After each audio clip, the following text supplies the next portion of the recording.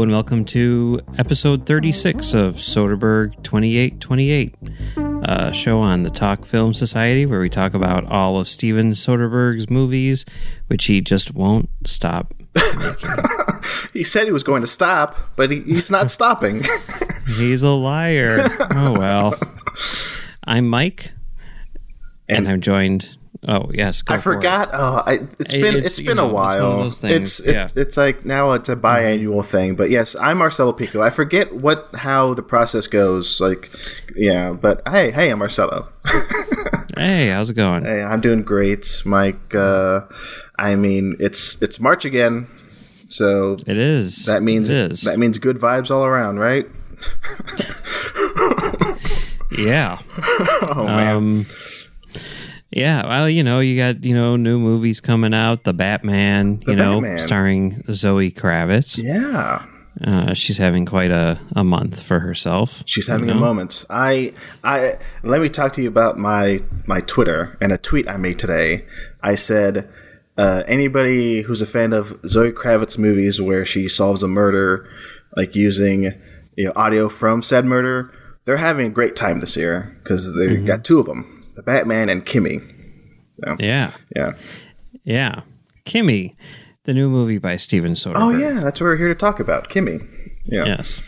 Released on the good old HBO Max, skipping movie theaters altogether. Kind of a bummer. Also, possibly skipping physical media altogether, which has been the case for the last few Soderbergh movies. Which is a shame. There's a few that never made it to physical media, I feel like. Yeah. I'm hopeful that eventually these will have releases, like maybe a box set of all the HBO Max films Soderbergh made, or makes. I don't know. But so far, nothing. Physical media is dead. Steven Soderbergh would be ashamed of you for buying this crap to put on your shelf when you could just stream it off of HBO Max. There's a lot to talk about, and like these past episodes we've done, there hasn't been really like a structure, but I kind of want to start with like Soderbergh news. If that's okay, Mike. Okay. Structure. Steven Soderbergh would be ashamed of you for having. I'm sorry for like having structure and wanting physical media, but something that wasn't on my list here, but that I wanted to address is for any loyal listeners of this show. Last time we talked was for No Sudden Move. And I cannot remember actually if we talked about this on the show. I think we did. But Soderbergh, I'm not going to say promised, but he mentioned that at the end of the year in 2021, he'd release a box set of 7 of his films. And that never happened. So I forget all the movies that were in the box set that he proposed. I think one of them was Bubble. The other one was Girlfriend Experience. I forget the 2 documentaries he made, but whatever the case, I mean, he never got around to it. Never happened. I think Kafka was in there too. Mr. Neff, right? Yeah. Which, hey, and that screened last year. I don't think we talked about that on the show. That screened at the Toronto International Film Festival. I think it was a surprise screening, and it was. Yeah. I don't know. I don't know what reactions you saw, Mike, but I saw a few that were just like, what? I saw people were like, oh, they walked out and everything. And I'm like, how come we couldn't be there? Come on. This is our whole thing. Fly us Steven out. Soderbergh, send us a screener. Come on. Oh, God. I forget the details, but I think it was he re-edited it into a silent film or something, and he had underlaying different music or whatever it was. From the sound of it, I was like, "Give it to me now! I want it. I want to watch it. I want to because we've been talking about it for years now, seemingly, Mike. Like this new re-edit, the Midnight Cut or whatever it was called years ago, and it's yet to be released. We do not have our hands on it. I think we need to do an emergency episode as soon as it drops, Mike, because we it's essentially, from the sound of it, like a new movie. So eagerly waiting. whenever the hell that happens. Whenever, because Soderbergh's busy. He's got a few projects in the pipeline, so we'll probably wait a few more years for that Kafka. But he's got this one done though; it's ready to go. It's frustrating. Again, I love that he's making these movies, but he's got so much in the air that he can't just sit down and say, "Okay, I'm going to release this movie." Just release it on HBO Max. Like, I'm sure he has the rights to it. Just say, hey, maybe he won't find an audience. Like, he's not going to release it in theaters. There's no way. Physical media, why not just release it on streaming? Just say, hey, here you go, and us psychos will watch it, and we'll pump up the numbers. I'm going to watch it at least twice. So, I could see like a midnight release thing going on. I mean, if it had like a limited run, like if it played here in Austin, I'm sure in Chicago it'd play. Like we'd show up. The Soderbergh fans will show up, but yeah, no updates on when or if. I'm sure it'll happen, but we don't know when that new cut of Kafka will pop up. Yeah. So that's one bit of news. So since we last talked, Soderbergh made news again, as he always seems to do when he does press runs for his new films. He talked about there's no fucking in superhero movies. How do you feel about those comments, Mike? And I'm gonna. So I don't want to read the whole thing, but I'll just say, if you want to read this entire interview, which I got all this news from. Like the big juicy interview he did where he revealed all these details about like his projects coming up is from the Daily Beast, published on February 7th, 2022. And essentially, just to paraphrase what he said, they were asking him, would you do a franchise blockbuster superhero movie, whatever? And he goes, no. He basically said, not my thing. He goes, basically, I don't understand it. Yada, yada, yada. There's no fucking. Nobody's fucking. So that's basically what he said. Any comments, Mike? Yeah, well, I mean, for the most part, he's true. I mean, I did see James Gunn respond and be like, hey, check out the Suicide Squad and Peacemaker, Yeah. But, I mean, for the most part, I think he's pretty much right about that. I still enjoy superhero movies quite a bit, and I'd love to see him make one of them, but at the same time, I don't think he would ever do that. I know in the past he said, like, I need to make a movie which I would be excited about seeing on opening day, and that's not a superhero movie. Yeah. And I get it. I mean, if, like, there's lots and lots of people who like Harry Potter or Lord of the Rings or whatever, and while I understand their enthusiasm, if I were a filmmaker and someone were to be like, you want to make a Lord of the Rings movie, I'd be like, that just seems like hell on earth. Wait, hell on Middle Earth. Is it I forget, is it you who said to me, like, off mic or like in a DM that you just don't like those movies, the Lord of the Rings movies? I probably did. Yeah. Okay. I mean, I enjoyed the first. I don't know. Or I at least convinced myself that I enjoyed the first one when I saw it. Convinced yourself. Okay. And then I watched the second one, and I'm like, this is bad. And then I watched the third one, and I'm like, this is bad. And then I watched the first Hobbit movie, and I was like, this is bad. Although I think, like, what was it, like the second or third Hobbit movie, I'm like, this isn't, watchable. I mean, I've never bothered to watch it since. But okay. You know what? I mean, I get it. It's fair. We can't all like everything, Yeah.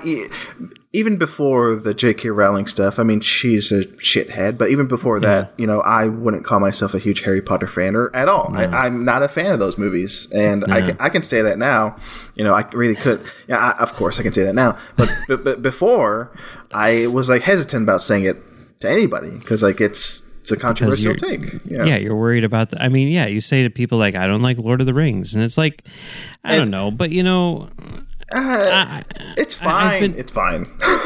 I just listened to this like podcast, which was really good about like Gene Siskel and Roger Ebert and everything. Oh, yeah. And they talk a lot about like, oh, you critics, you need to be brave enough to say that you don't like something or say that you do like something when, everyone else is going against you. And, I mean, that's just what you do. That's your thing. That's how you do it. And it's weird because I used to have absolutely zero problem with that. And then, like, once Twitter came about and film Twitter came about, and I mean, honestly, like, interacting with, people like the people on Talk Film Society and everything like that, and, developing this hive mind, looking at the Rotten Tomato score before I see a movie and all this stuff, I really have a hard time, like, expressing my honest opinion now. And I feel really bad about that. And I don't have that problem with like older movies, which I firmly said, like, yes, I like this movie, even though everybody else hates it. What if Domino came out with Film Twitter? Like, honest answer, I think the right people would eat it up, and I would love that. But Domino, maybe for me, not the best example, but I know what you're saying because or at least that's my hope, that if Domino came out, people would be clamoring for it because I think it was underappreciated when it came out. But I know what you're saying, and like I'll say it here, I am hesitant about coming out and saying like I didn't think that Batman was like that great as other people mentioned, but will I tweet that out in that way? No, because I guess just my perspective is I'd rather just uplift things I like rather than like just say I don't like things. That's just how but I know what you're saying. Like it would be better if we were comfortable enough to like express these opinions and not have people like bemoan us or like ostracize us from the community for saying one thing that we honestly believe. So, but it goes the other way too. It's like you say, I don't understand why people hate Batman versus Superman. Like, and then people are like, what? Well, how can you not understand that? What's wrong with you? I've had this. I had this kind of same thing when I put Halloween Kills in my top 10 list last year. I mean, I'm not popular enough where like if I had like 10,000 more followers, there would be people after me with pitchforks. So I'm like a comfortable number. I'm like a 17,000. Nobody really cares what I have to say. But even after saying that, when I said Halloween Kills is one of my favorite movies of like last year, I still got some people saying I'm wrong. It's like, what is your problem? Not in like a mean way, but just like not necessarily saying I don't trust your opinion, but like I forget who said this. Somebody said this in Talk Film Society. I think Thomas Mariani. This was for I saw the new Texas Chainsaw Massacre, and I was the stuff of legends. Yeah, I saw it and I was like, this is actually really good. I gave it like 3.5 stars out of 5.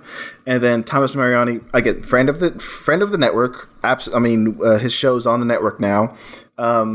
He said in the Discord, I want to see movies the way Marcelo sees them, which is like a nice way of saying, what the fuck's wrong with you, man? No, I mean, that entire Discord went after you said that, and it was like one of those things, and it's like, wow, I mean, yeah, I'm used to it now. I'm used to having like, it, and to me, it's not like it's not like I'm being like, it's not contrarian. What's the other? It's like reverse contrarian. It's like liking something that people don't like. I'm comfortable in that. In saying things like that because that's how I feel, and I'd rather uplift something and say, hey, I know everybody hates Halloween Kills, I know everybody thinks it's a piece of shit, but I love it and I can actually articulate why I love it. I did it in my top 10 write up that I wrote a few weeks ago. I'm comfortable. I can come out and say Halloween Kills is a great movie. Now, Can I say Batman vs Superman is a bad movie? No. I will not say that with as much passion as me loving Halloween Kills. I mean, that's the other thing with bad movies is, I mean, I know there are people who love to like rip on things, and it's just like, if a movie is bad, chances are I've forgotten about it before it's over with. Yeah. You know, and I honestly don't care. Now, I mean, there's some things with like TV shows and, you know, like for example, this season of Discovery, I have not been thrilled with. And I have very specific reasons why. The main one being, it should have ended after season 3. Like, it completed the story that it was telling at the end of season 3, and season 4 is literally just like the same thing they did in season 3 all over again. And that frustrates me. And I'm going to talk about that. You know, I'm still watching the show and everything like that. But, you know, I do feel passionate about that thing. But, like, if I'm watching and I'm trying to think of a movie that I saw recently that I absolutely hated, but you know, but the idea behind it is, it's like, okay, I've moved on. Yeah, like I watched it and I'm like, that was probably not worth my time. I'm glad I saw it. Let's move on. I had that thought with Being the Ricardos when I saw that last year. I love that movie, and that was another one where like, and it's kind of the opposite, right? Yeah. Where like I feel like we're in the, at least as far as film Twitter is concerned, you were in the majority. And then I was like, actually, Marcelo, I thought that Being the Ricardos was very good. And everyone's like, what the fuck is wrong with you? But that was one I didn't say, even though there were so many people who hated that movie, rightfully so. I never went on Twitter after it and directly said, this movie's a piece of shit. I may have like done like a very vague tweet saying, wow, I just saw a movie that's basically a Wikipedia page read out loud, but I never said what the movie was. And I went out with drinks with a friend who's like very film, like I can talk film with, and like I unloaded all my frustrations because I didn't have anybody else to talk to about how much I hated Being the Ricardos, and I gave it all to her. I was like, listen, here's why I hated this movie. I've been holding this on for months now, seemingly, and so here's why I hate this movie. So, but again, it's I'm not into the dog pile. That's what film Twitter is nowadays. It's a dog pile. It's like these, you get a charge like when something. It's nice when like the Batman comes out and like it's like universally praised. Like I like it. I don't think it's as great as like other people think, but I still am glad that there's so many people loving one thing. But then the reverse happens where everybody shits on one thing and it gets tiresome. And I don't want to jump on that bandwagon. At least that's what I say now. I'm trying to think like if I did that recently. I don't think so. I mean, there are movies out there. I mean, like Joker. I feel like. I did say that was a piece of crap. I wrote the review, so hey, I wrote the review. I'm pretty sure I wrote the review. Now I can't remember if I did or not. Again, like you said before, it's one of those where like I see it and I continue on with my life. But yeah, I see. I need to look it up. I think I wrote the review and said something really terrible that I tweeted out that I kind of regret because again, that's going back to like dogpiling on a movie. Which I mean, and there's two types. I mean, there's like movies which are like offensively bad, and then there's movies which are just not very well made, right? Right. And I did write the review for Joker. Just to, if anybody wants to Google that review, I think I said something to the effect of like, "This movie is made for people who have Henry, Portrait of a Serial Killer on their wall, or something obscene." But anyway.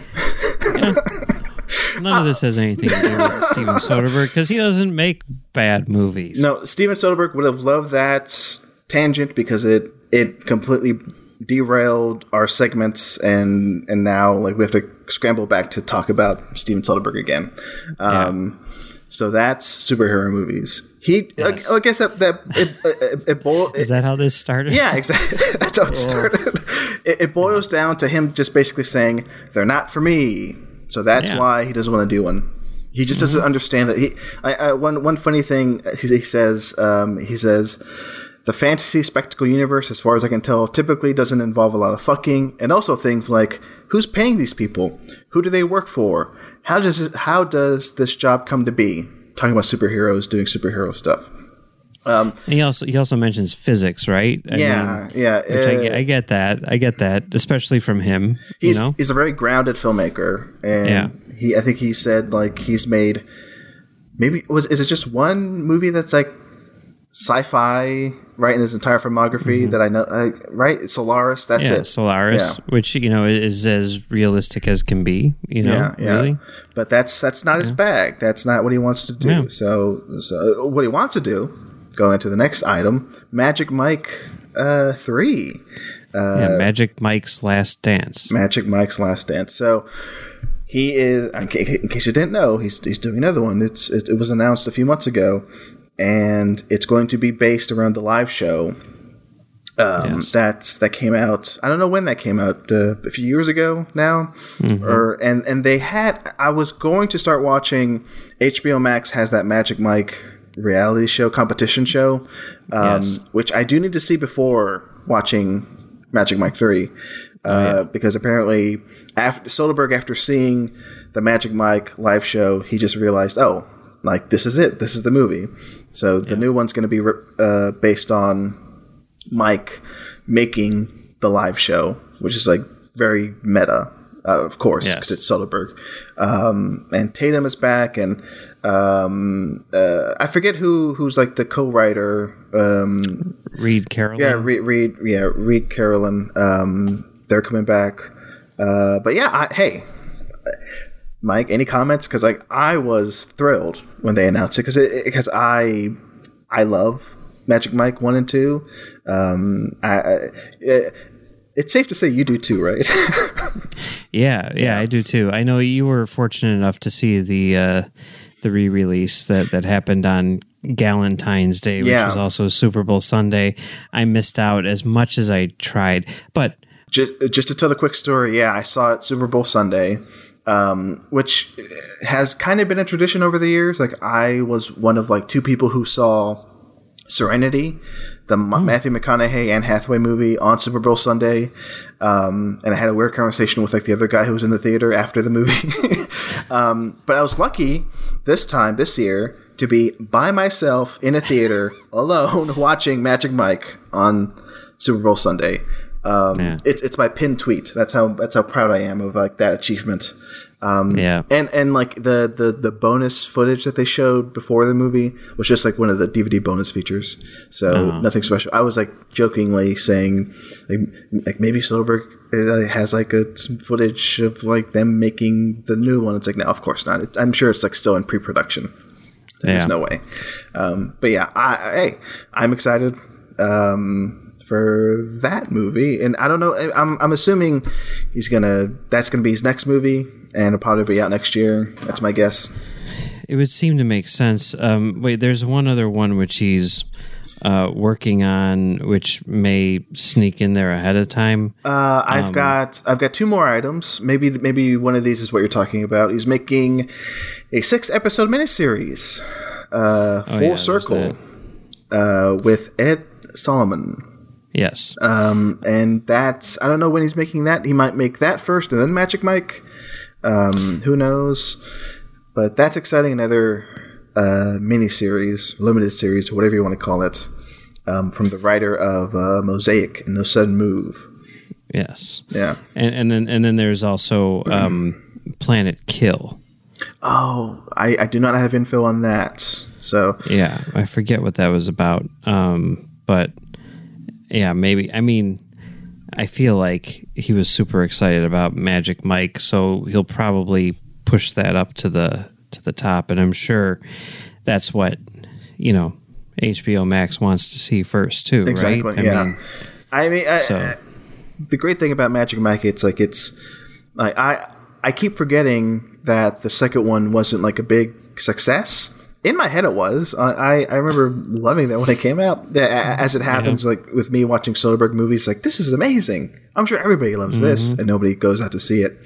But it's gotten so much. I'm sure thanks to like the movies being on streaming. I'm sure they're on HBO Max, and like the reality TV show. Like HBO saw the numbers. It's like, yeah, we gotta make this. Like, Steven, do it.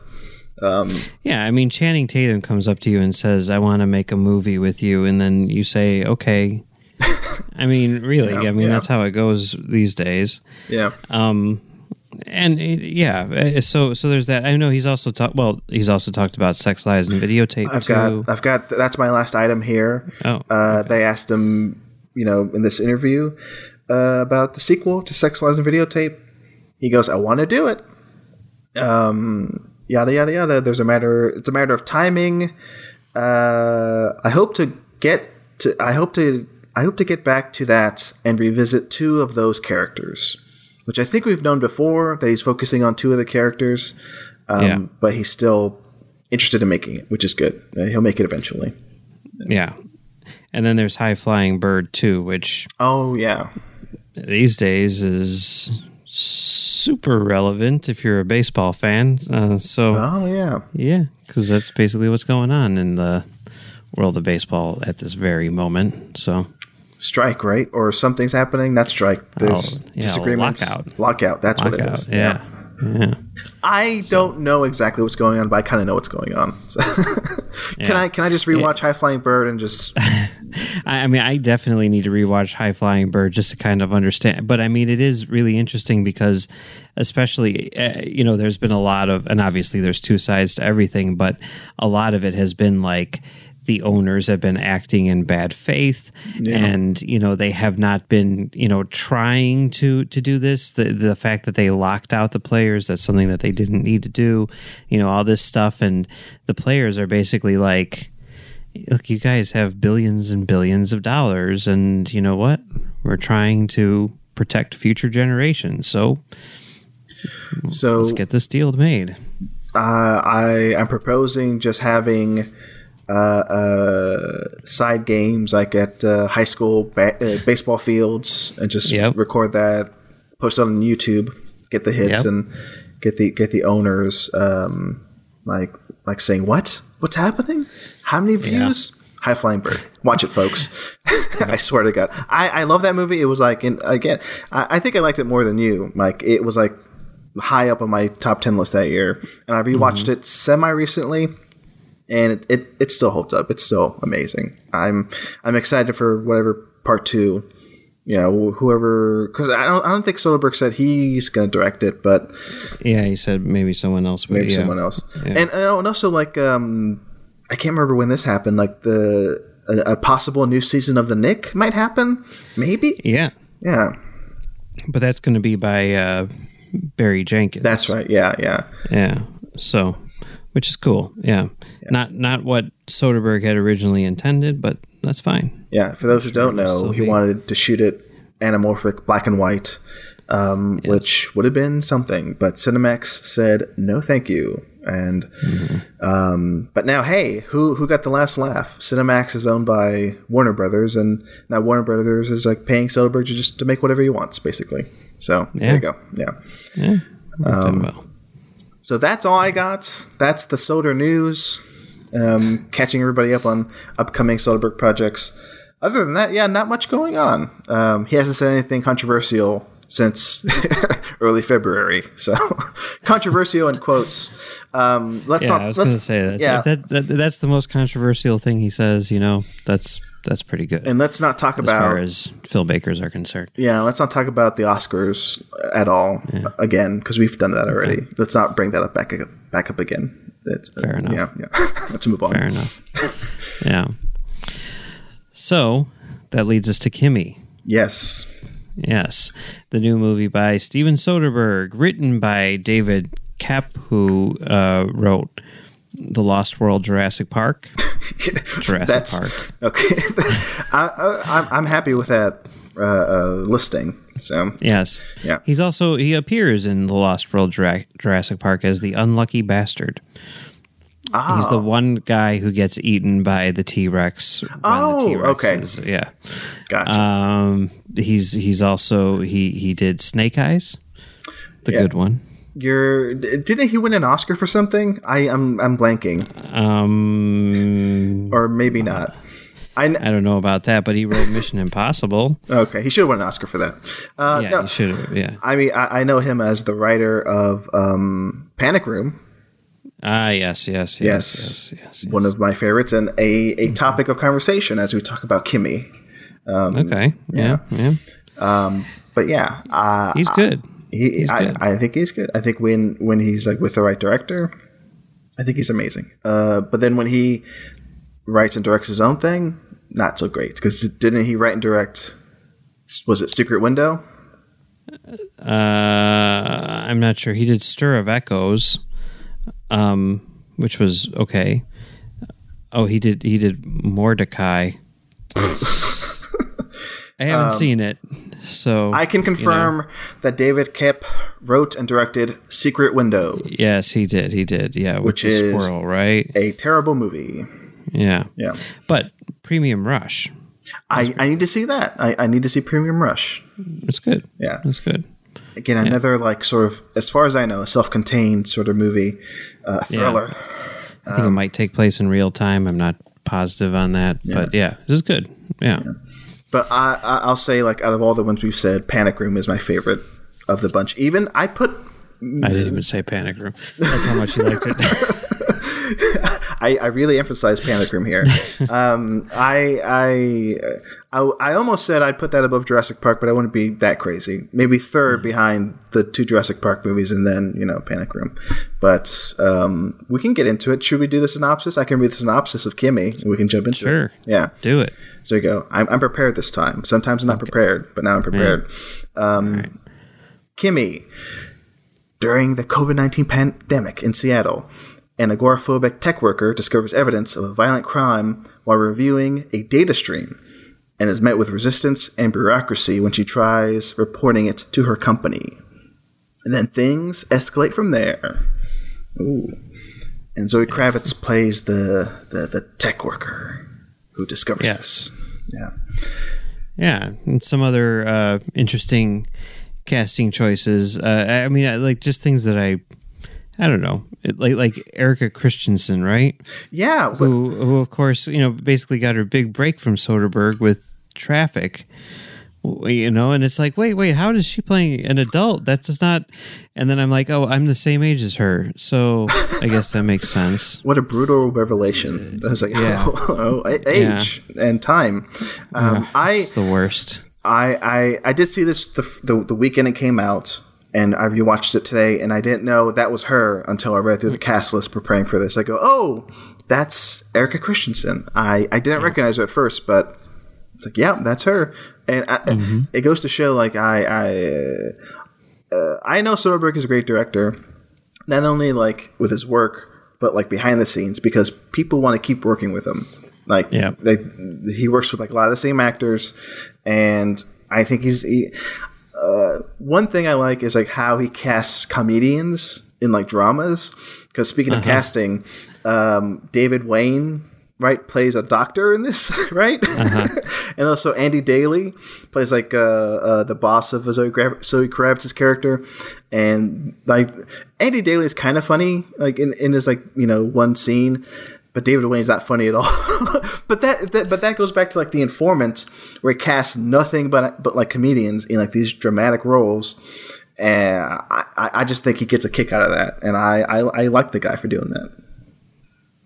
Yeah, it's cool, and it's also got Rita Wilson in it in an interesting role, and it's weird because it's almost. That's almost like, I mean, well, I guess The Boss is pretty funny, but I was going to say, like, Rita Wilson, like the way that she plays it, it's like so over the top crazy that it comes across as kind of humorous. Yeah. It's like sinister in a very corporate way, which is unsettling. But yeah, it's some of it is hilarious. Yeah. But yeah, a good cast as per usual.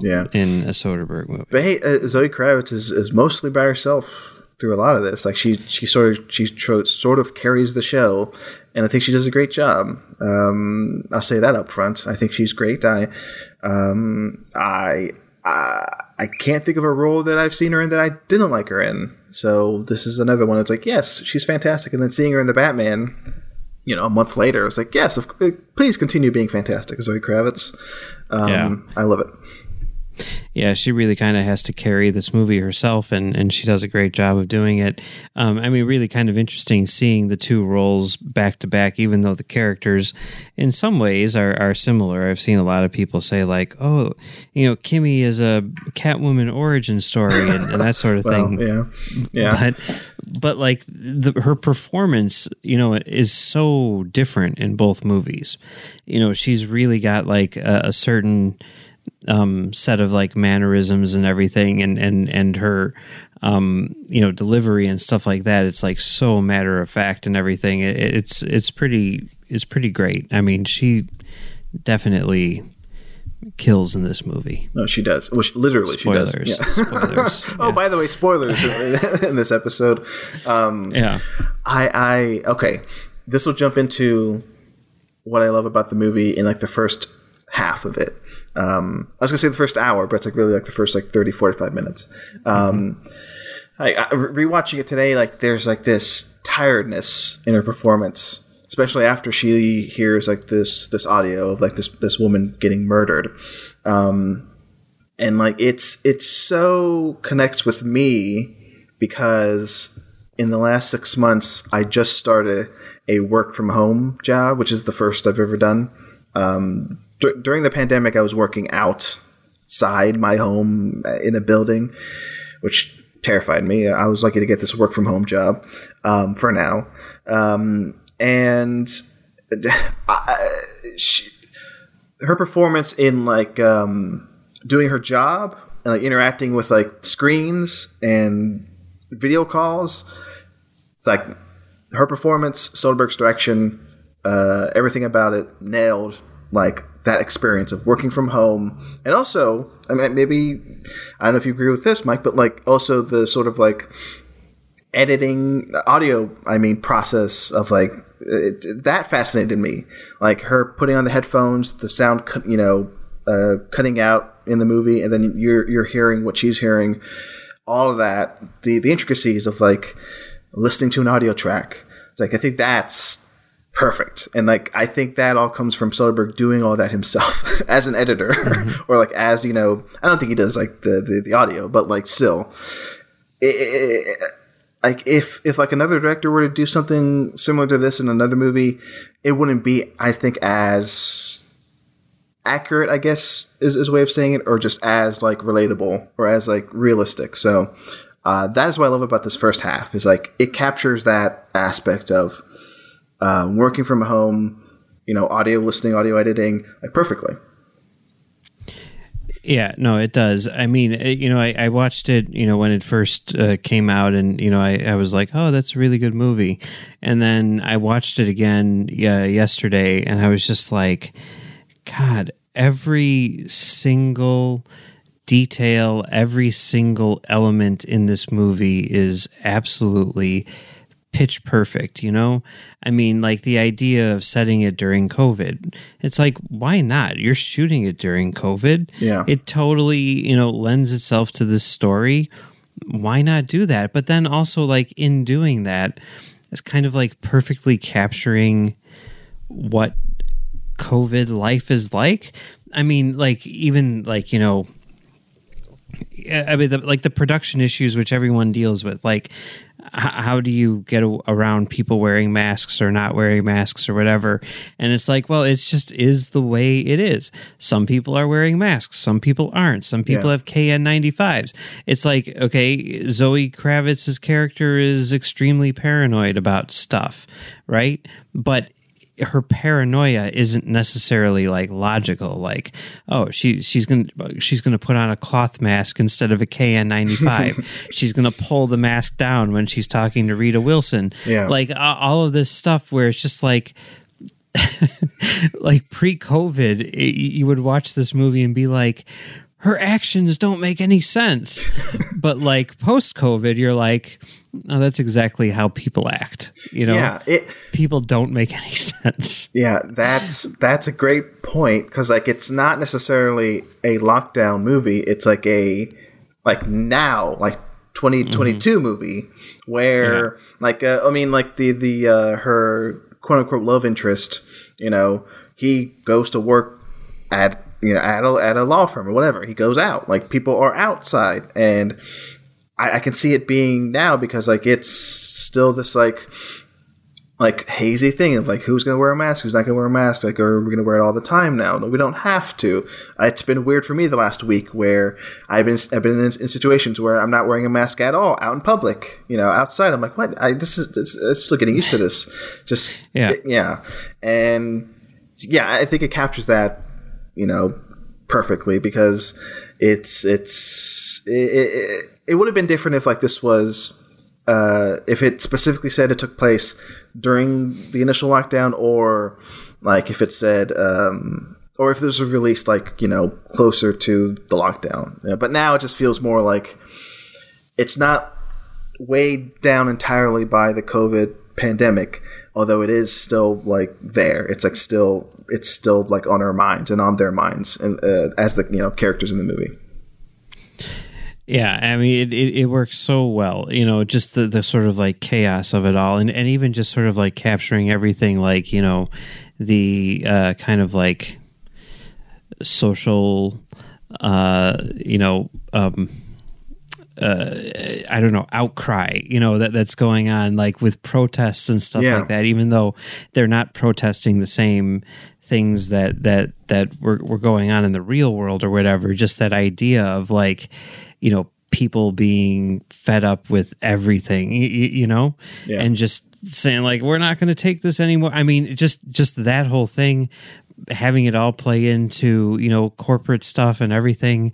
And I mean, it just works exceptionally well. It does. And it doesn't feel shoehorned in, especially like let's talk about like the protest, like sequence and like how, because like from what I remember, I did just watch this just recently, but I also say I watched a movie before sitting down talking with you, Mike, and I'll talk about that in a bit.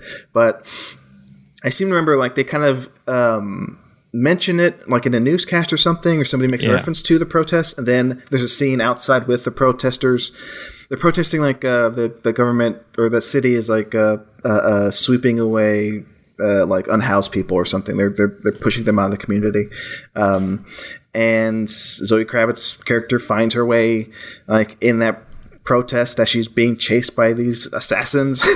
And I think it works beautifully that it kind of collides and she gets rescued because there's that protest, because like these like thugs drag her into the van and are gonna go and take her away to kill her, but like they save her life because like they're there and like they see this thing happening, which is like very reminiscent of like what we saw when these protests were happening, like or at least that uneasy feeling of like people being taken away in vans is something that I felt like unsettled by that notion, because I knew that was happening like when these protests were happening in 2020. So it wasn't shoehorned in, and it worked well in the plot. And again, it works well in like this real life sort of basically capturing the madness of what we're living in now. Yeah, it's not like they dwell on it. It's not like they make it like a huge subplot or anything. It's just like an added texture, which serves a purpose in the story, but also in a very subtle way offers some social commentary and everything like that. It's really interesting. Yeah.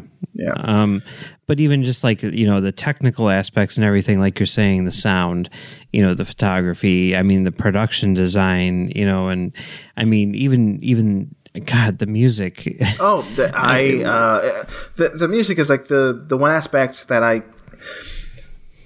I hate that I saw this at home, although I love the movie, but it's one of those movies where I want to walk out of the theater and like have like the soundtrack playing behind me as I walk out, and like the soundtrack by Cliff Martinez is I'm in love with it because it adds these layers of like Hitchcock movies, thrillers, and he as far as I know, or like from what I remember hearing in his other movies that he scored, this feels different, because I was like who did this score? Since it doesn't sound like Soderbergh's regular collaborators. And then it wasn't until the end that I saw. Oh, Cliff, or yeah, I saw the credits. Oh, Cliff Martinez, of course. But he's going for something that I haven't heard him do before. Which I don't know. I don't know if you agree with. I don't know if you thought this was like a distinct Cliff Martinez score, but for me, it felt he was trying something new. Yeah, I mean, to me, it felt like Soderbergh went to Martinez and was like, I want you to do Bernard Herrmann. I want this to sound like a Hitchcock movie. But at the same time, I mean, while it does that and there's all these strings and everything, there is still this like element to it, which does feel very much like Contagion or something like that. Yeah. I had that thought through some of it. It's like, oh, it might be Martinez, but then like the strings sort of like threw me off the trail. It's like, oh, this can't be. Something else is going on here. But yeah, I love that. At points, it did sound super familiar. I mean, because like Martinez has scored so many Soderbergh movies, like him and I think going back to, did he do Sex, Lies, and Videotape? Maybe because like it's either him or who's the Ocean's 11 composer? David Holmes. David Holmes. Yeah, he didn't. Yeah, he did do Sex, Lies, and Videotape. So they've been working together. I mean, obviously not on every movie, but they have been working together since the beginning of their careers. Yeah, and for me, it's either a Cliff Martinez score or like a David Holmes score that like I would guess Soderbergh goes to. Thomas Newman too. Thomas Newman, yeah. So, he does some stuff in there. I mean, it's super good, and not to mention, even though there's only like 4 of them, but like the needle drops in this movie are like, I'm like, I literally have every single one of these songs like on my phone, like.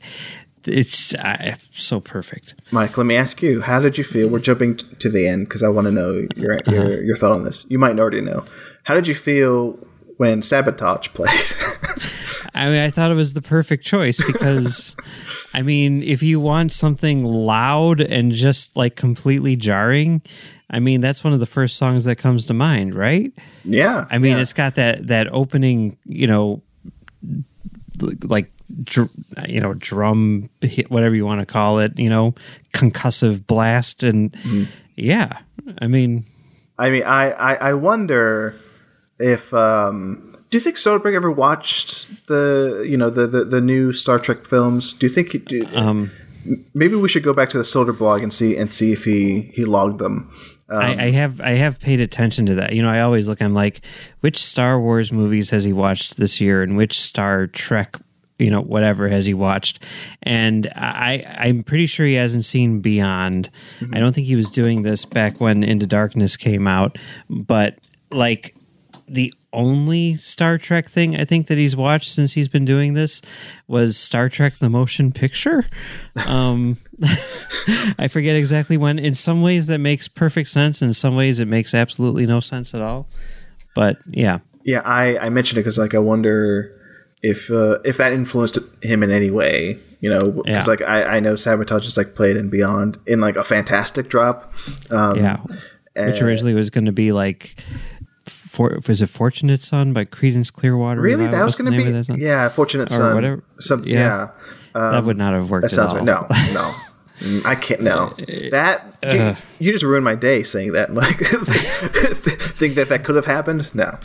Well, luckily they saw the error in their ways. Yeah. So, yeah. Okay. So we got to talk about, or I have to talk about this. Panic Room. One thing that thrilled me last year when I think Soderbergh was like interviewed about whatever, and he mentioned KIMI. He said, "Oh, by the way, it's like Panic Room's gonna be an influence, in making KIMI." And I love Panic Room. We're approaching the 20th anniversary of Panic Room. 20 years, Mike, of Panic Room. Oof. Yeah, I showed that movie when it came out, so that's cool. And I'm looking forward to whenever they're going to release that in 4K, which is like a rumor. I don't know if that's ever going to happen.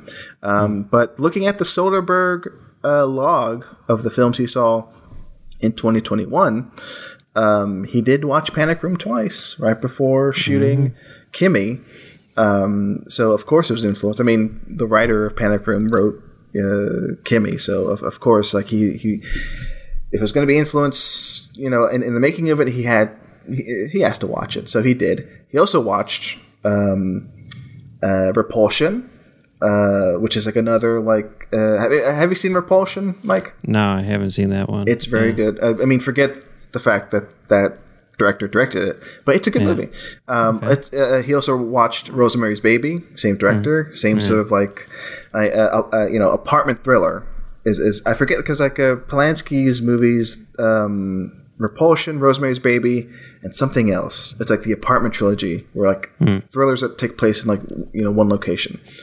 So of course he saw that, and The Conversation. He watched that before shooting KIMI. Yes. And that's the movie I just saw tonight. And I pleaded with Mike, please, let's push back this recording 2 hours so I can go see The Conversation before I lose my chance and not able to see it on big screen. And I'm glad I did, because I can tell for sure this KIMI definitely has that influence of The Conversation in it. I think more so than like Panic Room or anything else. And if anybody wants to do this, I would totally recommend this. And also, if you're this far and you haven't seen KIMI yet, I don't know what you're doing. But if you want to watch it for the first time, if you want to rewatch it with another movie, I recommend The Conversation. That's my double feature recommendation. Watch The Conversation, then watch KIMI. Because the fact that, The Conversation says so much about surveillance, conspiracy theories, this paranoia, like all of that, was captured in like the late 70s in that Perfect film. A lot of that is still relevant, or is still playing out in KIMI, where it's about surveillance, it's about now technology, and like you don't know who to trust because it's gotten worse. Yeah, the surveillance state. But yeah, and I want to talk about the technology in this real quick. I found it fascinating reading. I think it's in the same Daily Beast interview. They asked Soderbergh about technology, and he goes, "I think technology is agnostic. It's like it depends on who uses it, whether it's used for good or evil." And I totally see that in this movie. As evil as we want to like say these devices are, because KIMI is like an Alexa or a Siri. I was waiting to see if it turned on. I find it interesting that at the very end, like Zoe Kravitz's character uses KIMI to her advantage, and KIMI helps her kill these people.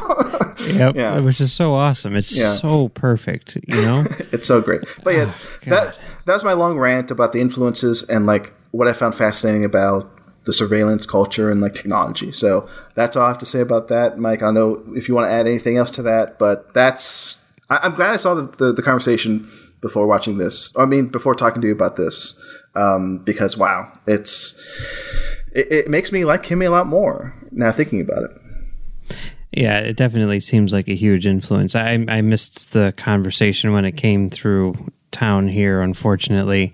Did you see the print or did you see the 4K? It was just the DCP, the 4K master, I believe. It's probably better because and people are like, "Oh, the Conversation is so great, 35 millimeter, it looks great, but the sound is what's most important." And boy, does it sound amazing! And I'm like, guys, I hate to break it to you, but 35 millimeter sound is terrible. You can debate how good the picture is and whatever and all that stuff, but the fact of the matter is, it's not. It's a question of math, and digital sound, DCP sound, is better. It's because it's perfect. So I have a feeling that the DCP was probably the better presentation. So I will say I was blown away by the presentation and the sound. Well, that's good. So it was worth seeing on the big screen. So if anybody is able to watch on the big screen, I don't know how much longer it's going to do its run, but go see it. I'm sure it'll be on maybe a 4K disc soon enough. So yeah, sooner than KIMI, I'm willing to bet. You're probably right. Yeah.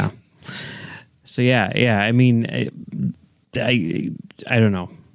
that ending really does work for me really, really well. And I mean, it really is that kind of like stand up and cheer moment, which you don't really get in most Soderbergh movies at all. No, but I think the last time he went for, well, actually, it's the exact same ending in a way, where it's like, the protagonist comes out on top. And well, okay, it's not a 1-to-1, but it's close. Unsane, and also I say it's almost close because it uses the same like freeze frame sort of device. Both movies do, KIMI and Unsane, but that felt also kind of like, oh, the protagonist is like getting hers and killing the bad guy. Although the end of Unsane is like, she's still paranoid, but at the end of this. Zoe Kravitz's character has a happier ending. There's no doubt. Like I think she's smiling in that freeze frame at the very end. So the freeze frame. I mean, the freeze frame at the end of Unsane is almost like done for like a horror effect. Yeah. Whereas this one, I mean, what it is very similar to is the freeze frame at the end of Ocean's 12. Yeah. That's he just loves freezing frames on his leading ladies to end movies. So and it's such a like, who else does that and can pull it off, or who has done nobody. that? Nobody else can pull it off. But I was like jumping out of my seat when that happened during Unsane at the end. I was like, what? Yeah. He did that? It was amazing. It works so well every single time. I mean, Ocean's 12, like that's one of my favorite. And here, it's perfect. It's just perfect. I can't come up with a word. It's not corny. It's like, maybe it's like he's being playful when he does it. I think I've said that before in this podcast series. He's a playful person. I mean, like Ocean's 12, it's like cathartic. Yeah. Unsane, I feel like it's almost a joke, right? Yeah, it's almost a joke. Yeah, he's playing off of like genre conventions, and he's it's with a wink and a nod or whatever. Here is probably the closest it is to being corny, maybe partially because of also like the music which is used, which is also great. I mean, God, I'll send it to you. I put together a play. This is what I did while you were watching the conversation. I went through the movie and I went through the soundtrack, and I put all of the music in order from the score, but also I stuck in all of the source music into it for a complete KIMI soundtrack. I will send you the playlist after this is over. I will listen to it right after we're done recording. It's amazing. I'm excited. I mean, like when I saw the movie for the first time, I was like, I really do like this a lot. But watching it this time, I'm like, this is, a near perfect movie. It's one of the best movies I've seen in a very long time. Like, I mean, I guess since Licorice Pizza, and 2 months. 2 months, but still, I mean, that's impressive. And I personally think that it's probably Soderbergh's best movie since Haywire. That's a take. That's a very Mike take. I mean, Haywire has kind of lost its luster in recent years for various reasons. I mean, but that actress not a good person. Okay, but going to your point about you saying that the movie that came out in 2011, Haywire, this is his best movie since then. Mm-hmm. I'm going to disagree. Okay. I for those who want to go back and listen to like the last 5 episodes from when did the run start? I think Unsane, High Flying Bird, Let Them All Talk, not The Laundromat, but like those 3, No Sudden Move. So those 4. Would you put what was the Ocean's 11 remake thingy? Wait, Ocean's 7-Eleven. No, Ocean's 7-Eleven. What is it called? Oh, Logan Lucky. Logan Lucky. Yes. I like that was movie. His first one where he came back. That's the first one he came back. I'm doing this off the cuff. So yeah. So from Logan Lucky to now, here's where I'd put him. I think I'd put Unsane number 1, then High Flying Bird, Let Them All Talk, No Sudden Move, and then Logan Lucky. And then KIMI would be number 6 in that ranking. Wow. But I love them all. I think but in varying degrees, if I want to rank them, like KIMI is down there, but still, it's gonna probably end up on my top 10 again. It's like for the last 5 years, there's been at least one Soderbergh movie that's been on my top 10. So that's saying a lot because he is my favorite filmmaker. He has not missed in a very long time. I cannot think of the last quote unquote bad thing he's done. I cannot think of it. So I know you say The Good German, right? But that was so long ago. That was a good movie. So I don't know that he's made a bad movie, to be honest. I mean, maybe Kafka, but maybe. Yeah. But then he'd even say, that's a bad movie. Yeah. The original cut. I'm interested. I was doing some quasi research for something else, and the Underneath came up as a topic, and I almost rewatched that. I should rewatch that soon, but it's fascinating. And we talked about this on the Underneath episode, I'm sure, but it's fascinating when Soderbergh talks about his failures, and that on the Criterion disc of King of the Hill. The Underneath is a bonus feature, and there's a 20-minute featurette where he just says what went wrong, and it's okay. I know a reason why I brought that up, a good reason. But I watched that segment. I watched that featurette recently, and again, it's interesting to hear him talk about his failures, and then he brings up something that is still so relevant, today, and this connects with his output with HBO Max. It's he talks about how the Underneath failed, and he doesn't blame the audience for it failing. But then he goes, well, he blames the audience now for failures because he's a better director. And this was 2011? 2013. It was around the time, I think it was right when he was retiring. Because it makes sense because I'm about to say this. He basically said, it's the adults going out to go see movies, they're not there anymore for adult themed, adult oriented films. They're not there anymore. So he says he's going to go to where they are, and then he said, where I think they're going, or what's going to interest me now, is making the 10-hour television series I'm working on, which was The Nick. Yeah. And I find that fascinating. They said that. And that's where he is now, where I think in that same Daily Beast interview that I mentioned earlier, he says that's where his audience is now. It's watching streaming movies on HBO Max. Back then, he's always ahead of the curve. He knows where things are going, because I think you can agree with this. It's if KIMI were out in theaters, probably wouldn't have been a hit.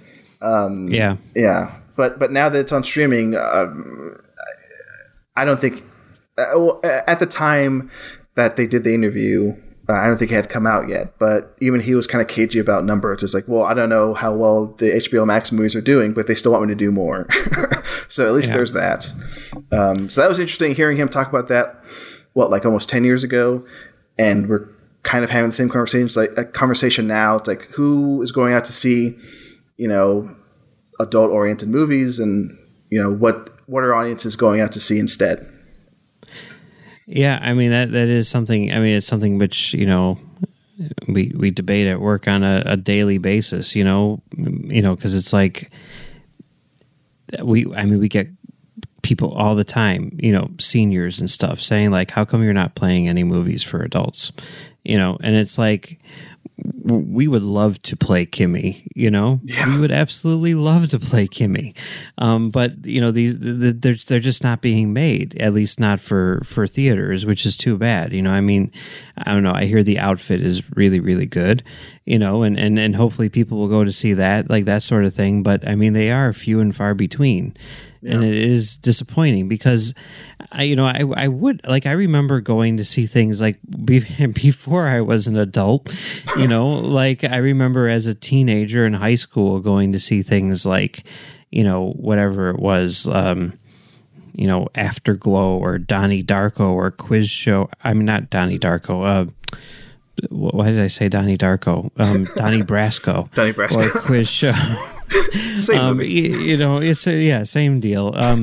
But like all these like adult oriented movies. I mean, Snake Eyes, from David Kapp, like we were talking about, and it's just like they're not there anymore, and it is disappointing. It's disappointing, but I do feel like people would come given the option. I don't know. I really do think that and maybe we're just talking as city folk here, but like I can speak for myself and as an Austinite, and like I saw like Cyrano, which is like, I guess you could say like kind of adult themed movie, sure. And it was like in the smallest theater. There were maybe 10 people, and all the other screens were basically filled up with like the Batman, which I'm glad I saw Cyrano in the theater. It was a nice experience, but it's too bad that can't play, on bigger screens or on more screens. So yeah, but then look at Death on the Nile. Yeah, look at it. I did. Wait, was that a success? Did people got to see that? I mean, it was a reasonable success. Okay, that's good at least. I mean, I saw that like on a date that weekend and had a nice time. The theater was packed. It does happen every once in a while where like House of Gucci comes out, and like I can speak again, speaking for myself, seeing it opening weekend in a packed theater. That was a nice experience. Yeah, and I'm happy for moments like that, but they don't happen as much as I want them to. Yeah, me either. Yeah. What a downer. Oh, well. What can you do? We can watch KIMI again on HBO Max. Yeah. I think we've reached the end, unless there's anything else we want to talk about. No, I think that's pretty much it for me. Yeah, that's it for me too. Yeah, you said your piece. You think this is his best since Haywire. Yeah. Yeah, and I think this is another great movie of his that I don't think... His best since No Sudden Move? I love I will say No Sudden Move is amazing. And there's plenty... Folks listening, if you're not caught up with like the Soderbergh movies, like go see High Flying Bird on Netflix. Watch The Laundromat. Don't expect too much about with The Laundromat. But go see No Sudden Move. Because I feel like that did not... Okay, one last thing I'll say. I heard a lot of people, or a handful of people, too many for my, too many for me, saying, "Oh, KIMI was his best work in years," or like it's his best since like he came back from retirement. And I'm like, guys, where have you been? Have you been listening to Soderbergh 2828? Obviously not. Well, I mean, I would agree with that statement. Okay, okay. I'm just gonna say No Sudden Move was right there last year, and I think that's a great movie and did not get the respect it deserved last year. So that's my take. But I'm glad people loved KIMI. That's great to hear. But I'll say No Sudden Move is right there. Watch it on HBO Max. All right. That's all I'll say. All right. Cool. All right, well, Marcelo, where can people find you on the internet? They can find me over at talkfilmsociety.com. Go to our Patreon, patreon.com/talkfilmsociety. In the next few days, weeks, there'll be a lot of South by Southwest content up on the website. I'll be reviewing some films. I'm sure I'll be doing a podcast, at least one, covering South by Southwest 2022. It's happening. It's the first film festival. I'm just realizing it now. It's the first film festival I've been to since lockdown in 2020. So that's wild. In-person film festival. So that's going to be a trip. But yeah, catch all that at talkfilmsociety.com. What about you, Mike? Well, yeah, I'm starting to dip my toe back into podcasting. Kind of was out of the game for a while, but probably end up over on filmdamagepod.com doing some shows talking about Star Trek Picard Season 2 and the time travel in it and all that good stuff. Hopefully I'll also get back in the groove at the Nerd Party.com doing a show called Training Montage where we talk about sports movies. But you can find me on Twitter and Letterboxd at Mumbles3K. And yeah, Steven Soderbergh. We don't know exactly what his next movie is going to be. Well, let's take like a guess. Like what? Because when are we going to come back? I'm going to guess it's going to be for the release of Kafka, the new cut. Yeah. Because I think that'll be the next thing that'll come out, Soderbergh related. That wouldn't surprise me. Maybe I'm going to say October. Yeah. I'd say that'd be a good guess. And again, hey, if you're listening to Steven Soderbergh, you're a weirdo. Who knows what you do? But just, if you don't want to release it in theaters or like on disc, just release it on HBO Max. Come on, HBO Max would be a solid choice, right? But release it in theaters first, then put it on HBO Max. But before then, if you'd like some constructive feedback, send us a screener. Yeah. At Talk Film Society at whatever it is.com or something, I'm guessing, right? Yeah, Talk Film Society at Gmail. Email me. There you go. Steven Soderbergh directly. That's my email.